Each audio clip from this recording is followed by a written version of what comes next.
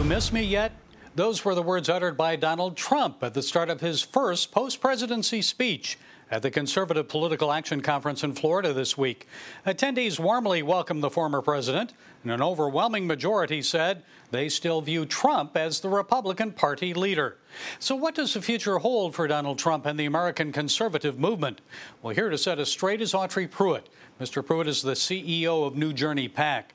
Autry, it's always good to have you with us. So a poll taken at CPAC of the attendees there showed overwhelming support for Donald Trump as the Republican 2024 presidential nominee. So why are they sticking with Trump over, say, Florida Governor Ron DeSantis, who was their second choice, and South Dakota Governor Kristi Noem, who placed third in the poll? The reason why they're sticking with Trump is because Trump was the original leader of the America First movement.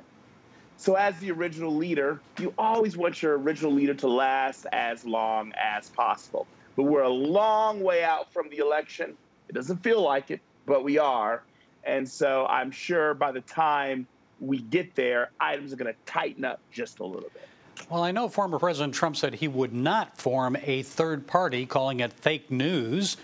And he said that would split the Republican vote and assure a Democratic win. So your thoughts on that? Because I know a lot of conservatives would like to see a new party formed, one that is absent of rhinos, Republicans in name only. Yeah. The problem is this. Rather or not we like rhinos and we do want to target them, they still vote with you 60% of the time, right? Or even 70 or 80% of the time. So would you rather have somebody that votes with you no time or 70, 80% of the time? So you target them in the primary, you try to get them out. But if you can't get them out, you join forces when you can. To push back this onslaught against the left, it's going to take all stripes. It's going to take the Romneys and even the creepies like Liz Cheney, as well as those that are more conservative, such as Ted Cruz. It's going to take us all to be back the left. So no third party. It's not the time. I don't believe Trump is actually going to run again, but that's just my personal amateur expert opinion. Well, then if he doesn't, Autry, do you think DeSantis and Noem would have a shot?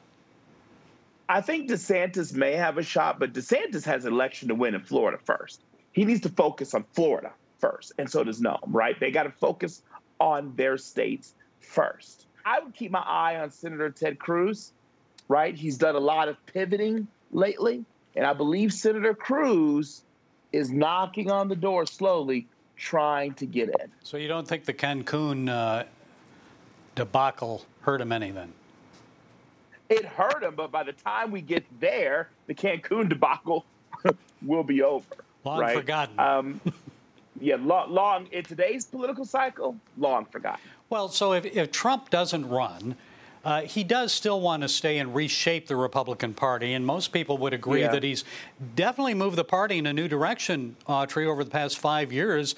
Now, he'll be facing a challenge of his own in the days ahead with his tax return investigation, possible lawsuits, attacks against him that are ongoing.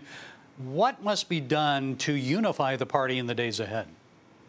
What must be done to unify the party is to bring all of the groups that are within the party to bring them all in, welcome them all in, let them all hammer in their missions, right? So the solution is not to consolidate power into one apparatus, whether that's Trump at Mar-a-Lago or Cruz in Texas or DeSantis in Florida. The solution is to just keep fighting. Take his $15 billion, take $1 billion, put it aside, and make that your legal fund. And send the dogs after him. And I would start countersuing people, by the way, left and right. Well, he seemed a bit more subdued at CPAC than he has been in the past. But he kept talking about a stolen presidential election, and many people think he should just move beyond that. I would say to move on. I would say it's time to change the messaging. And the messaging is this. Republicans, you need to fight like heck for every single vote. You must fight for every single vote without question.